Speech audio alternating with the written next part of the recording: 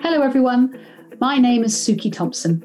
Welcome to Reset, the podcast, a place for you to get some inspiration and advice to help you live a more fulfilling work life.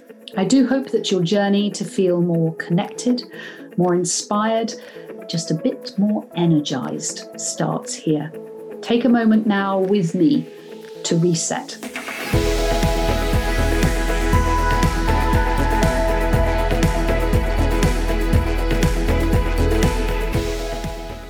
This week, I had the pleasure of talking to Richard Swan, a man helping people find their voice.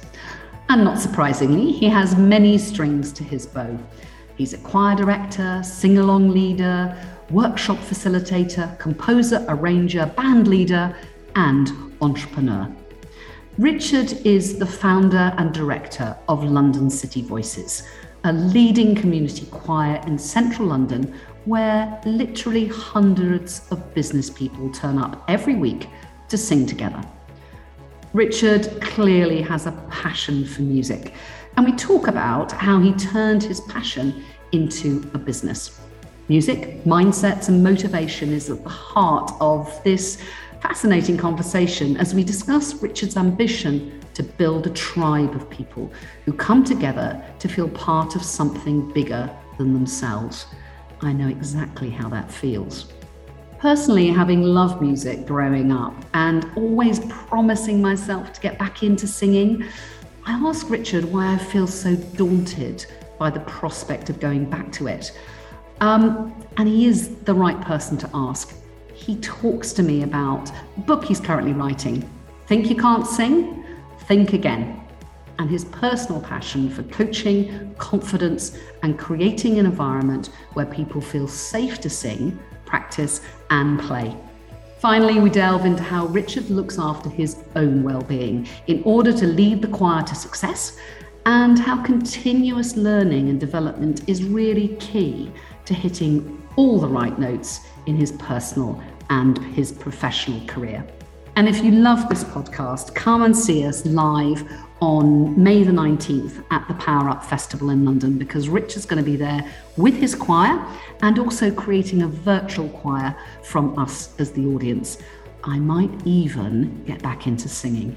And if you have enjoyed this podcast, please also subscribe or hit the follow button. It makes a really big difference to us. Thank you very much. I'll speak to you soon.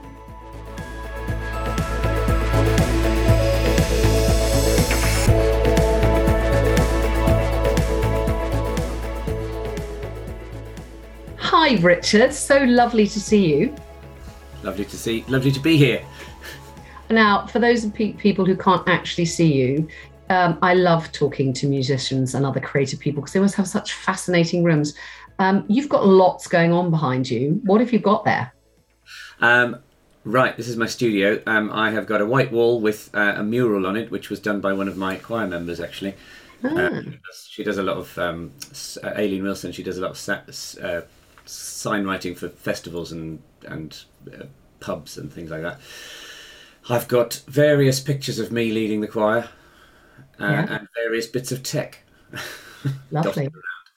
Brilliant. Well, we'll come on and talk a little bit more about that. But I'm first going to ask you the question which we asked loads of people, and we'll ask next week at the Power Up Festival, I think. But it's something that we ask each other most days and then also at our workshops. So Richard, on a scale of 1 to 10, how energized do you feel today? I would say I'm about a 9 today. Oh, okay. That's very exciting. Why are you a 9 today? Most of the time, I would say I'm up between 8 and 10. Yeah, I'm a little bit tired today just because it's been a busy weekend. So I'm not quite at a 10. But I'm perhaps slightly artificially raised because it's the beginning of the term for me today. So I've got a lot to do today. I'm rushing around like mad after this. So yeah, we start our new 60s term this week. Wow. Okay. Well, we'll talk a bit about that too. What's the 60s term? Tell us a little bit about that. So, my choir, London City Voices, we've just had a break because we had a concert a few weeks ago, and we have now got our new term, which is themed around the 60s. So, we are going to be, I think tonight we're doing Dream a Little Dream, and we're doing Can't Take My Eyes Off You. Lovely. Lovely. Okay, well, we'll come and talk a little bit more about London City Voices. But let's just start a little bit with you, because you come from, so you're an Irish South African, but you grew up in Ireland and England. Is that right? Yes, basically. I was born in South Africa. My mum was South African and my dad was Irish. And I was in South Africa until I was 6, and then we moved to Ireland. Went to school there for a while, learnt Irish, all sorts of things, and then came over here when I was 14, and I've been here ever since, and I'm about 120 now. So, so were you in Southern Ireland? Whereabouts in Ireland did you grow up? Yeah. Ah, lovely. And is that where your love of music came from, or were you a very musical family? My parents met in a Gilbert and Sullivan society, so I had music around me. They didn't play anything, but they sang a lot, and just always had lots of music going around. I might get interrupted by my cat, who's just arrived. Okay. What's your cat called? We've had lots of animals on this show. What's your cat called? Pepper. She's wandering around here somewhere, exploring. She'll probably meow in a minute. I'm an only child, and just used to mess around with things. And I had a harmonica at about the age of 3 or something, and just taught myself stuff on it. And learned the piano from 7. Hello, Pepper. Once I moved to Dublin, started the piano, been doing it ever since. Really. It's interesting, isn't it? My daughter quite recently got a new boyfriend, and he doesn't really sing, and in fact he's a little bit tone deaf. And Jazz said to me, "It's so strange, Mum, because he doesn't sing when he's kind of wandering around." And although we're not a musical family like you are in any way, Jazz can sing beautifully.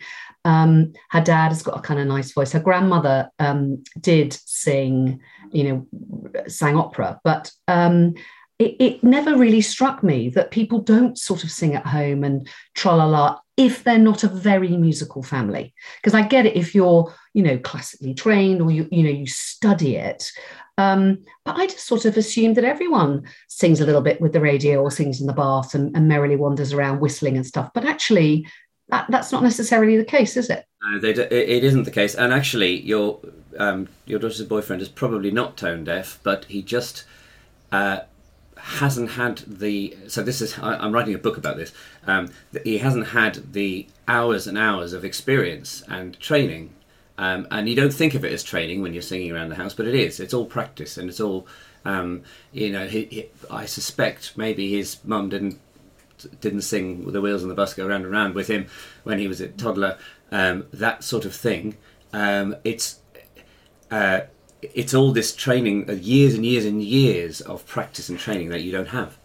So that's why he probably struggles to pitch. So it's not a case of not being able to, or not being capable of doing so. It's just a case of I don't know what to do. I don't know how do I move my muscles like that and get that sound. Yeah. Oh, that's really interesting. We'll come and talk a little bit more about that, because I think what strikes me about you is that you want everyone to be able to sing, and the London City Voices is all about getting people to sing. But let's come back a little bit to you. So you're in England. What does it feel like being an only child, South African? I remember my best friend from school was called Julia, and she came over to England, actually to Cornwall, when she was about 12, 13, actually. She had a slightly South African accent. We thought she was the weirdest, but also slightly exciting kind of person, because she spoke differently and she had a kind of different background. Did you get that feeling when you went to Ireland and then sort of lived in that world? So I've had quite a bit of this, obviously, because I moved two countries. Yeah. So when I moved to Ireland first, and I got, obviously my classmates got told I was from Africa. The constant question I got was, why aren't you black? Yeah. And I'm like, because I'm not. which was really strange to just keep getting asked this question. And this was, don't forget, that was in 1980. Right. Oh, and actually 1976 when we moved there. I'm 51. So when we moved there, it was a very odd experience, really. Ireland became my kind of spiritual home, still is really. I can't. Part of me would move back there in a heartbeat. I'm very happy in London, actually, but I really love Ireland and I go back there a lot. So when I came over here, I moved to Margate. My dad got a job in Margate, and Right. and so then I had an Irish accent. And in 1984, England wasn't a great place to have an Irish accent at the time. No. So I very quickly lost my Irish accent. Because I was going to ask you about that. So everyone always says to me, "Oh, you don't sound very Cornish," and I would say, "Well, it's because I think because I went to drama school, and also my mum doesn't sound very Cornish." Yeah. But is that for you? Did you purposely get rid of your accent? I did at the beginning, and then it just. I think I am one of those people who just picks up the accent as to what's around them, which was unfortunate being in Margate. But I guess I've got more or less a kind of RP accent right now. But if I get drunk, or if I go over to Dublin for an hour, then definitely start talking a little bit more in the Dublin twang. Oh, I love that. Love that. So Richard, you were then you went to Goldsmiths and then did you become a teacher? Yes. Did you aspire to be a full-time performer?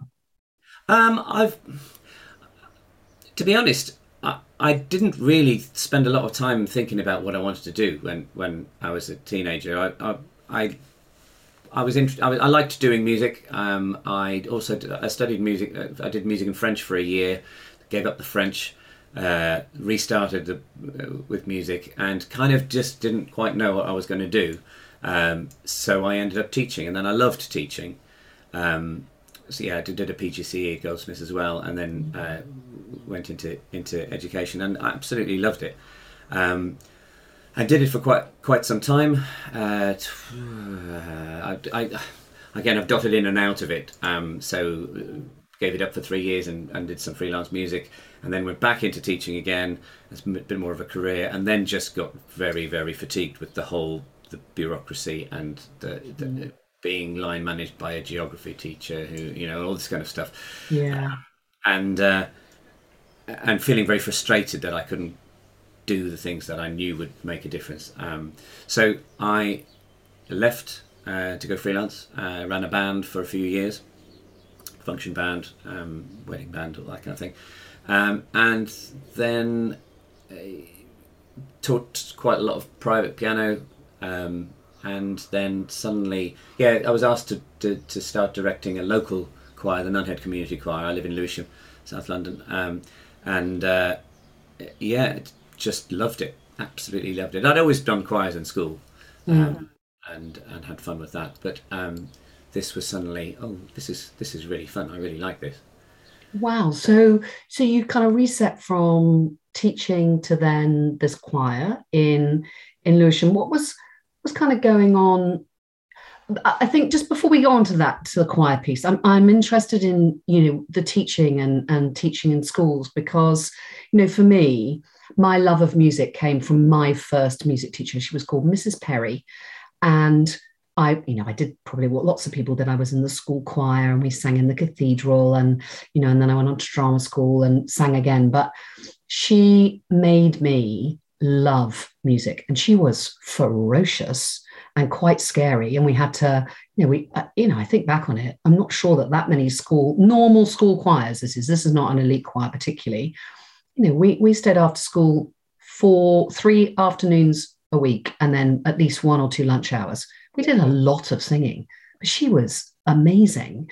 And so often you listen to musicians and conductors and all sort of people, and there is a moment when it is that very special teacher that made a difference, that got them into doing something. What is it that makes a music teacher in particular very special? What is it? How do you kind of connect with students? I think because you're not just, it's not just a job. You are teaching. You are communicating your passion. So music is everything, to me. So and all I was doing with that was just communicating that passion to other people, and so you never really switch off on that. If you're, some people do. So and that's when it's not their passion. I know a number of music teachers who it's what they do. They're good at it, but it's not their passion. They do switch off. They're very happy to go, no, not doing any more of that. If somebody would come at lunchtime and say, can you help me with this? Of course I can help you with that, because I want it. I want that passion to be transferred to you. So that's what I loved about music teaching. Yeah, I can see that, absolutely. So you're then in Lewisham and you start your first choir. How did you go from that choir to creating kind of London City Voices, but also the other enormous choirs that you've done kind of all over the country? So actually Nunhead's in Southwark. It's almost Peckham, and it wasn't. I didn't set it up. It was already in existence, and then they asked me to come and do a little bit there, and then I ended up staying there, and then we did a little gig in a local pub, and one of the guys came up to me afterwards and said, "Oh, by the way, this is my last gig with you, because we're moving out of London." He said, "I'm keeping my job in London, but we're moving out to Essex, so I'll probably try and find a choir that I can go to after work." And then there was a kind of a light bulb moment when I just went, "Oh my goodness, what a great idea!" And that's when the idea for London City Voices came. So that was just over 10 years ago. And so then I thought, I'm going to make this happen. So I found a venue, St Mary at Hill, in just off of Eastcheap Monument, and took the plunge. Hired it, got some leaflets printed, and got people along. Started telling people about it, and yes, it took a little while it took a year really for it to for the first year I was losing money. I'd have 4 people there. Sometimes I'd have 16 or something like that. But then I kind of stopped it for a few months to look at it and think, right, what's going wrong here? Why aren't I getting the numbers?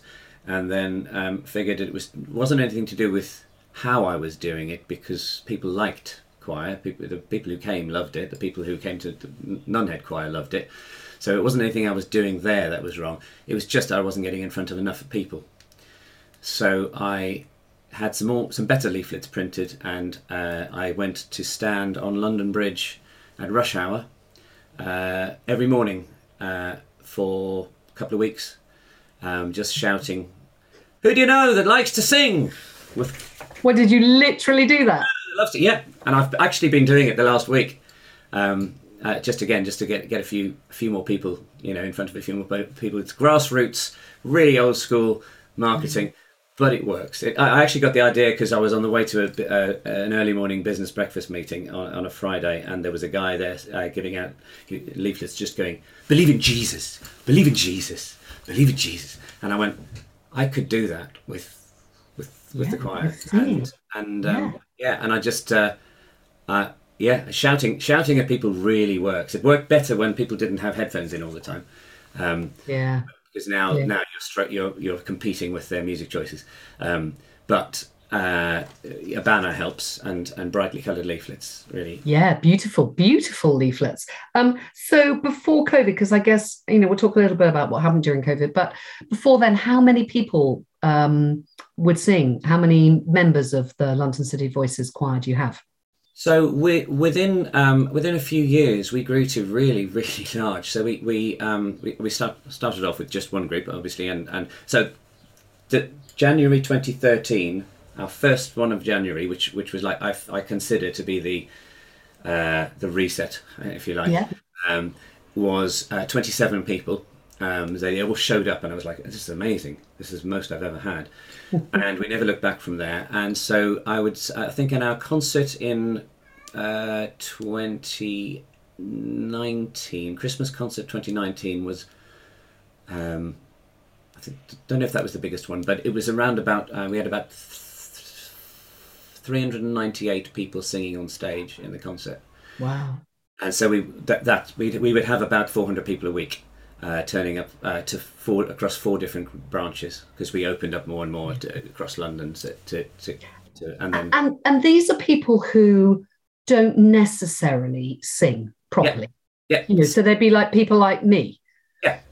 Who maybe haven't sung properly for years and years and years and think that they really love it, but they don't really sing anymore in that kind of way. How do you, because I've been thinking about this. I have promised myself 4 years that, okay, we've had 2 years of COVID, which has probably made it a bit more tricky. But, I promised myself as my children left home that I would join a choir and I would sing again. And I have not got round to it. And I know why. It's because I can't bear the thought of walking through the door and then everyone going, yeah, but you're really crap.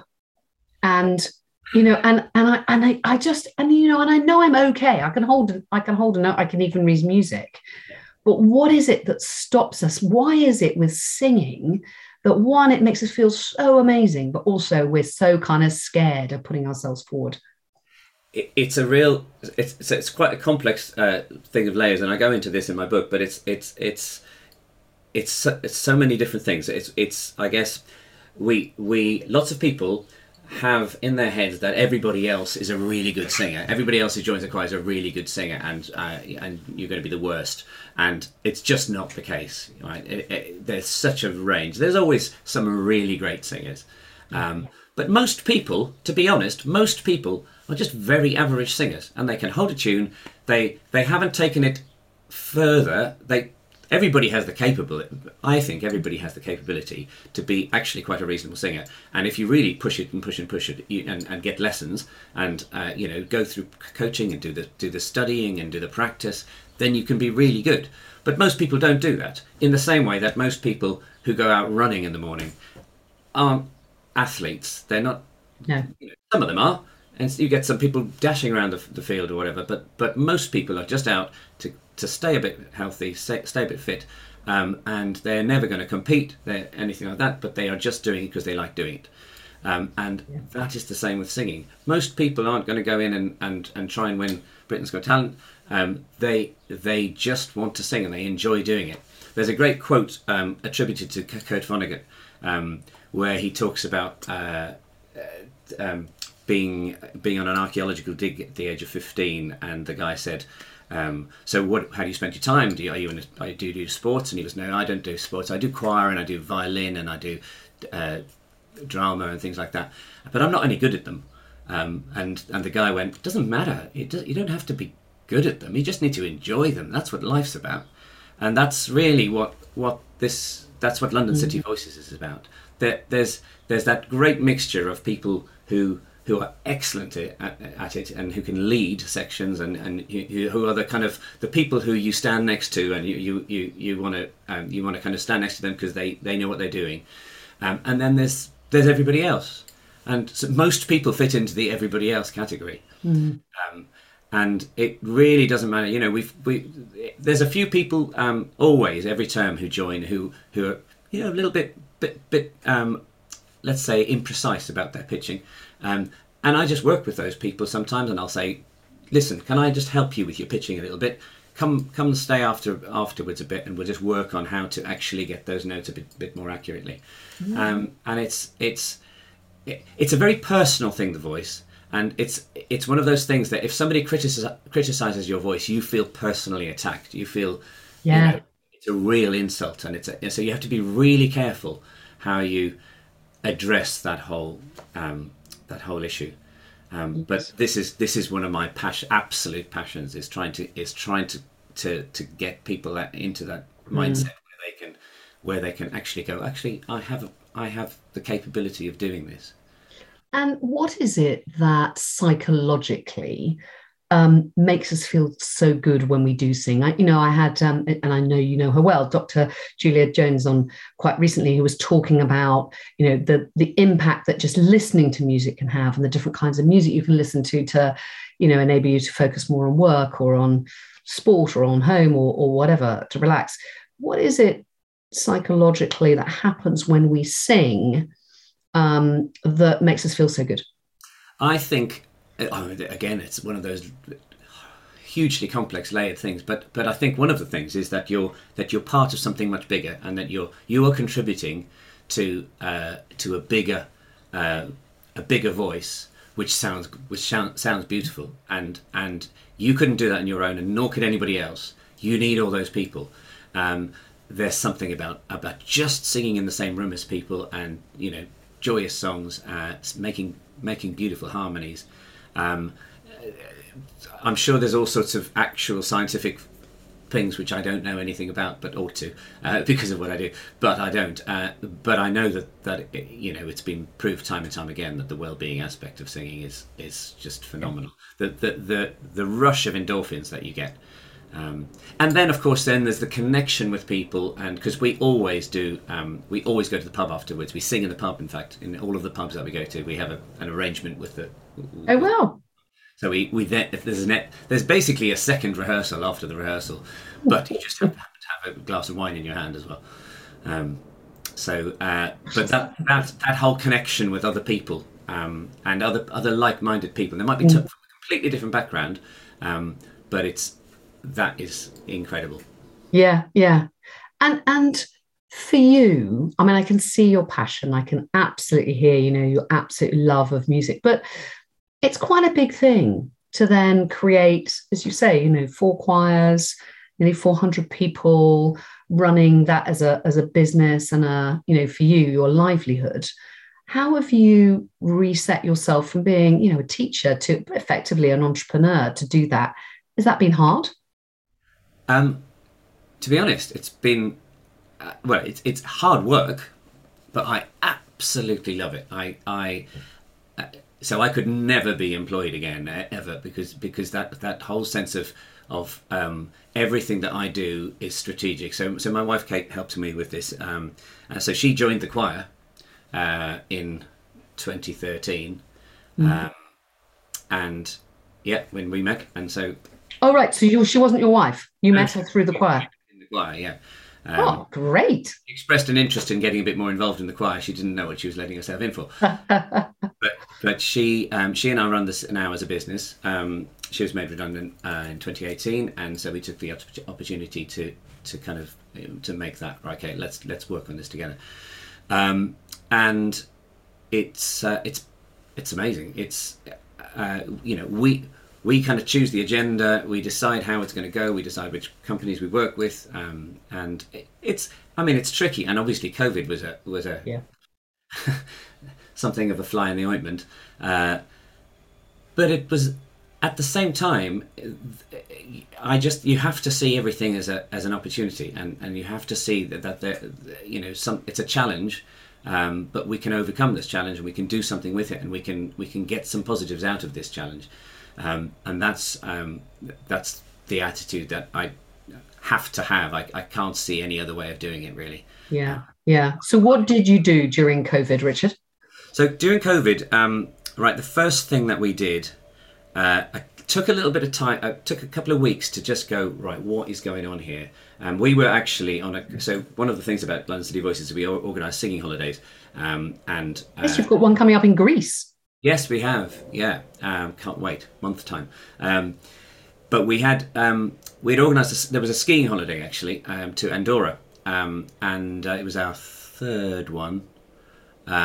And so there were a group of us in Andorra just as everything was kicking off over here. So the trip was the 7th to the 14th of March, in 2020, and so we came back on the Saturday, and then lockdown happened the following Saturday. So we had one rehearsal we had a rehearsal on the Monday in town, which was very small. Yeah. and then we decided to have a rehearsal around our place.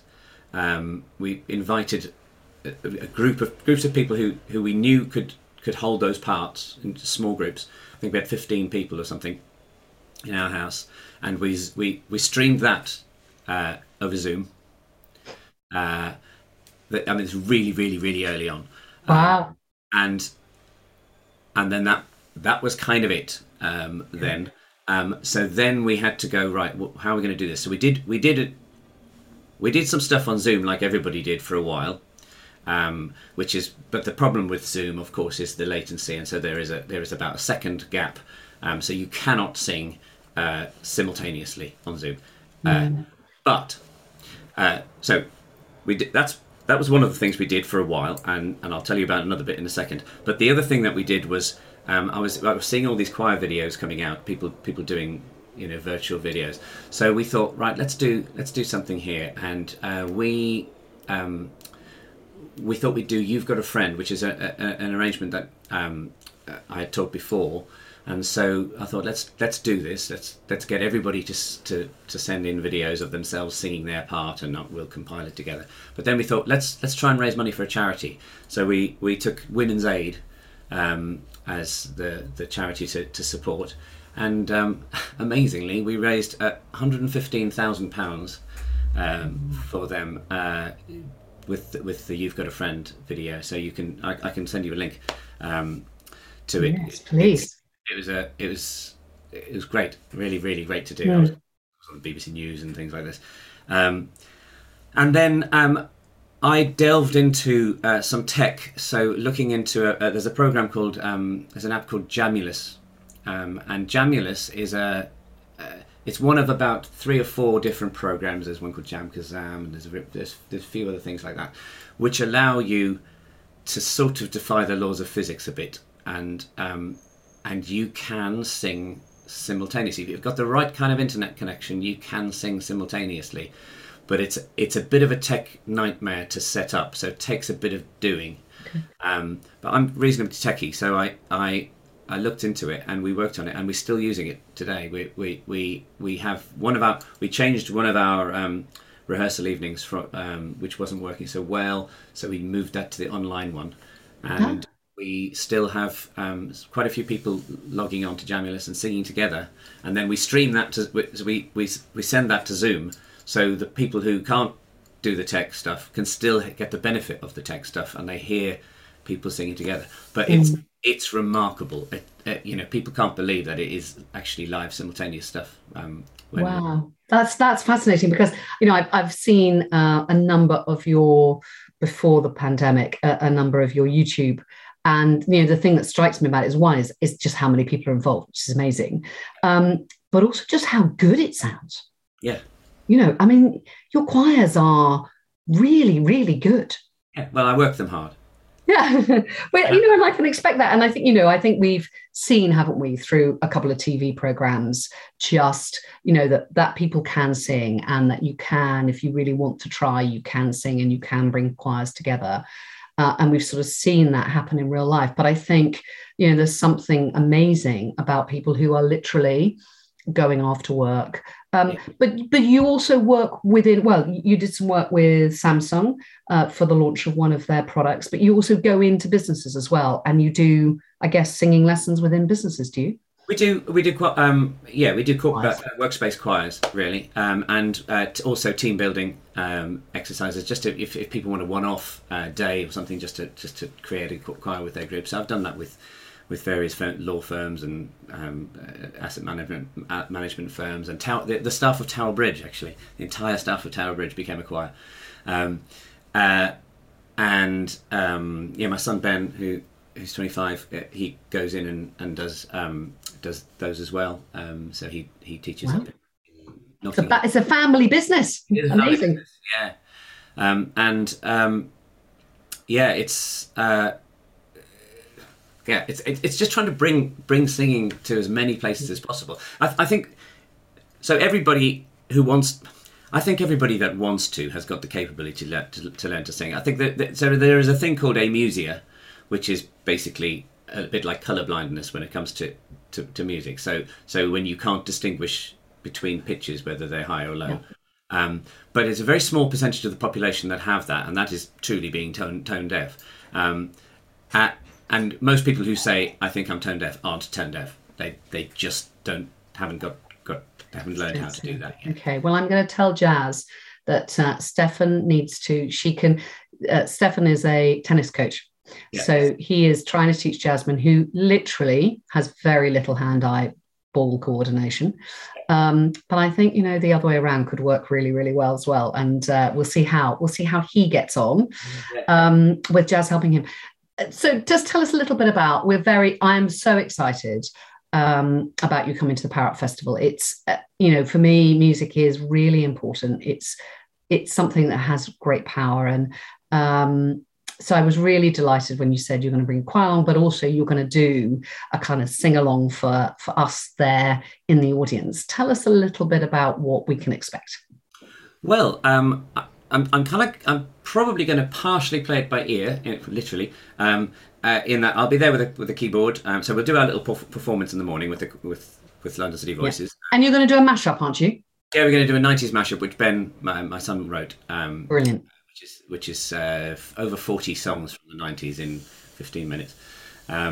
So we'll do that in the morning, and then we'll have a keyboard, hopefully at lunchtime, and then just people can say, "Can you play a bit of Queen? Can you play whatever?" And then we'll just get people joining in. I do these things these sing-alongs at Wilderness and End of the Road and various festivals like that. They're really good fun. And then possibly later on in the afternoon, get whoever's there to do a little choir, scratch choir, put you together and get you singing something that works together. I think that'll be great fun. Oh, I absolutely can't wait for it. So we've come out of lockdown now, and people are beginning to get back together, and it's so exciting. You bring some of your choir with you. What's the next kind of reset or evolution for you and for London City Voices? I think so for me, my next project is getting this book and workshops off the ground. It's called Think You Can't Sing, Think Again, and it's exactly what I've been talking about. It's a mindset changing book is the idea. Brilliant. And I really want to be focused on getting more people who really, really would love to learn to sing the right notes, and I've proved it many, many, many times that I can get somebody to sing the right notes who doesn't think that they can. But the biggest obstacle is always the mind, and so that's what this book is for. So it's not out yet, but it will be. When's it coming out, Richard? Do you know? It needs to be finished first. So I've got about 2,000 or 3,000 words to go still. So it's got to be tidied up. So I would say in the next 6 months it'll be out. Great. Well, in time for Christmas, I think that would be helpful, because I've got a few people that I would love to send it to. And in fact, I was thinking about it. A lovely friend of mine, Liz, she started a choir at her local church, and actually it's become a really, big thing, and lots of people are going, and like it's just a local church, people getting together, socializing, because I think that bit, it isn't just about the singing, is it? It's about the singing, the listening, the socializing. And I think, we see in our Let's Reset workshops, the piece that people find most difficult still is having great quality time together, is satisfying that kind of creative outlet of learning something new. And I think also of just being brave enough to push themselves to do new things again, because we've almost forgotten how to do that. Learning how to use Zoom does not really satisfy my creative outlet. It just means I've got a technical way to make work happen or some other things. But I wonder whether, for us, there might be a real revolution in us all wanting to sing together. I hope so. I mean, it'd be great for me, but it would be, we're human beings are born to be in a tribe. We want that sense of belonging and sense of collective, and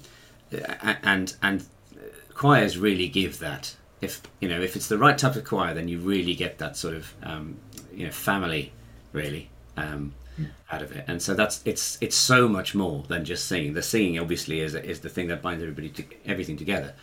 And it's the purpose that you come together for. But actually, everybody in my choir would say that it's not just about the singing. It's it's about everything else as well. It's about the social.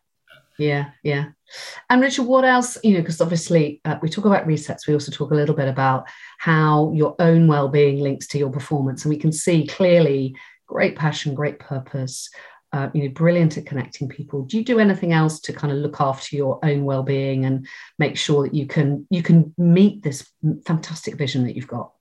I do from being a very unsporty person as a kid and teenager, and in fact adult, certainly in my 50s, I'm just keeping fit, so running and some martial arts and cycling, things like that. Just trying to stay healthy now. Realize that life's not forever, and I really like life. I'm really enjoying it. So I'm very, very keen to make the most of it and to kind of stay healthy. So that's giving me quite a lot at the moment. Well, I think that's a brilliant thing to do. And actually, you're absolutely right. And, for you said, I love the fact that you're a 9 or a 10 out of 10 most days, which means, I always think that I was given an extra battery. So, I look around at other people and they don't seem to have as much energy as me. No, I agree. But I think if you get given another battery, and there's certainly people who've been given one more than me as well. So I don't think I'm, super energetic, but I feel very lucky and very privileged to have that. But I think we need to nurture that. If you are one of those people, you kind of need to nurture that extra battery. And it's not enough to just have something that you absolutely love and the purpose that you can see. But I think what you said about that whole kind of having that something to learn is really, really key, because Kate and I, neither of us had been skiing until 2018. So we got reasonably late in life and just went, we're going to do this, and we absolutely love it now. And we're not very good at it, but we really like it. And this is I use this as a parallel quite a lot with the singing thing. It doesn't matter if you're not great at it. I'm never going to be a great skier. I'm okay, but it. I've not had 50 years of learning to do it as a kid and all this kind of stuff, which lots of people do, But so I don't mind that I'm not brilliant. I'll just carry on being fairly average but really enjoying it. Yeah. Well, I think it's fantastic that there are so many people that can carry on being average at singing, but really can find a home and a place to be able to sing. Thank you for shouting at London Bridge Station in Waterloo to actually get people to come along. We're going to shout a lot about it next week on May the 19th. I'm so looking forward to both seeing London City Voices and for you helping us get something out of singing at the Power Up Festival. But also thank you for sharing your life and your journey with us today. Thank you very much, Suki.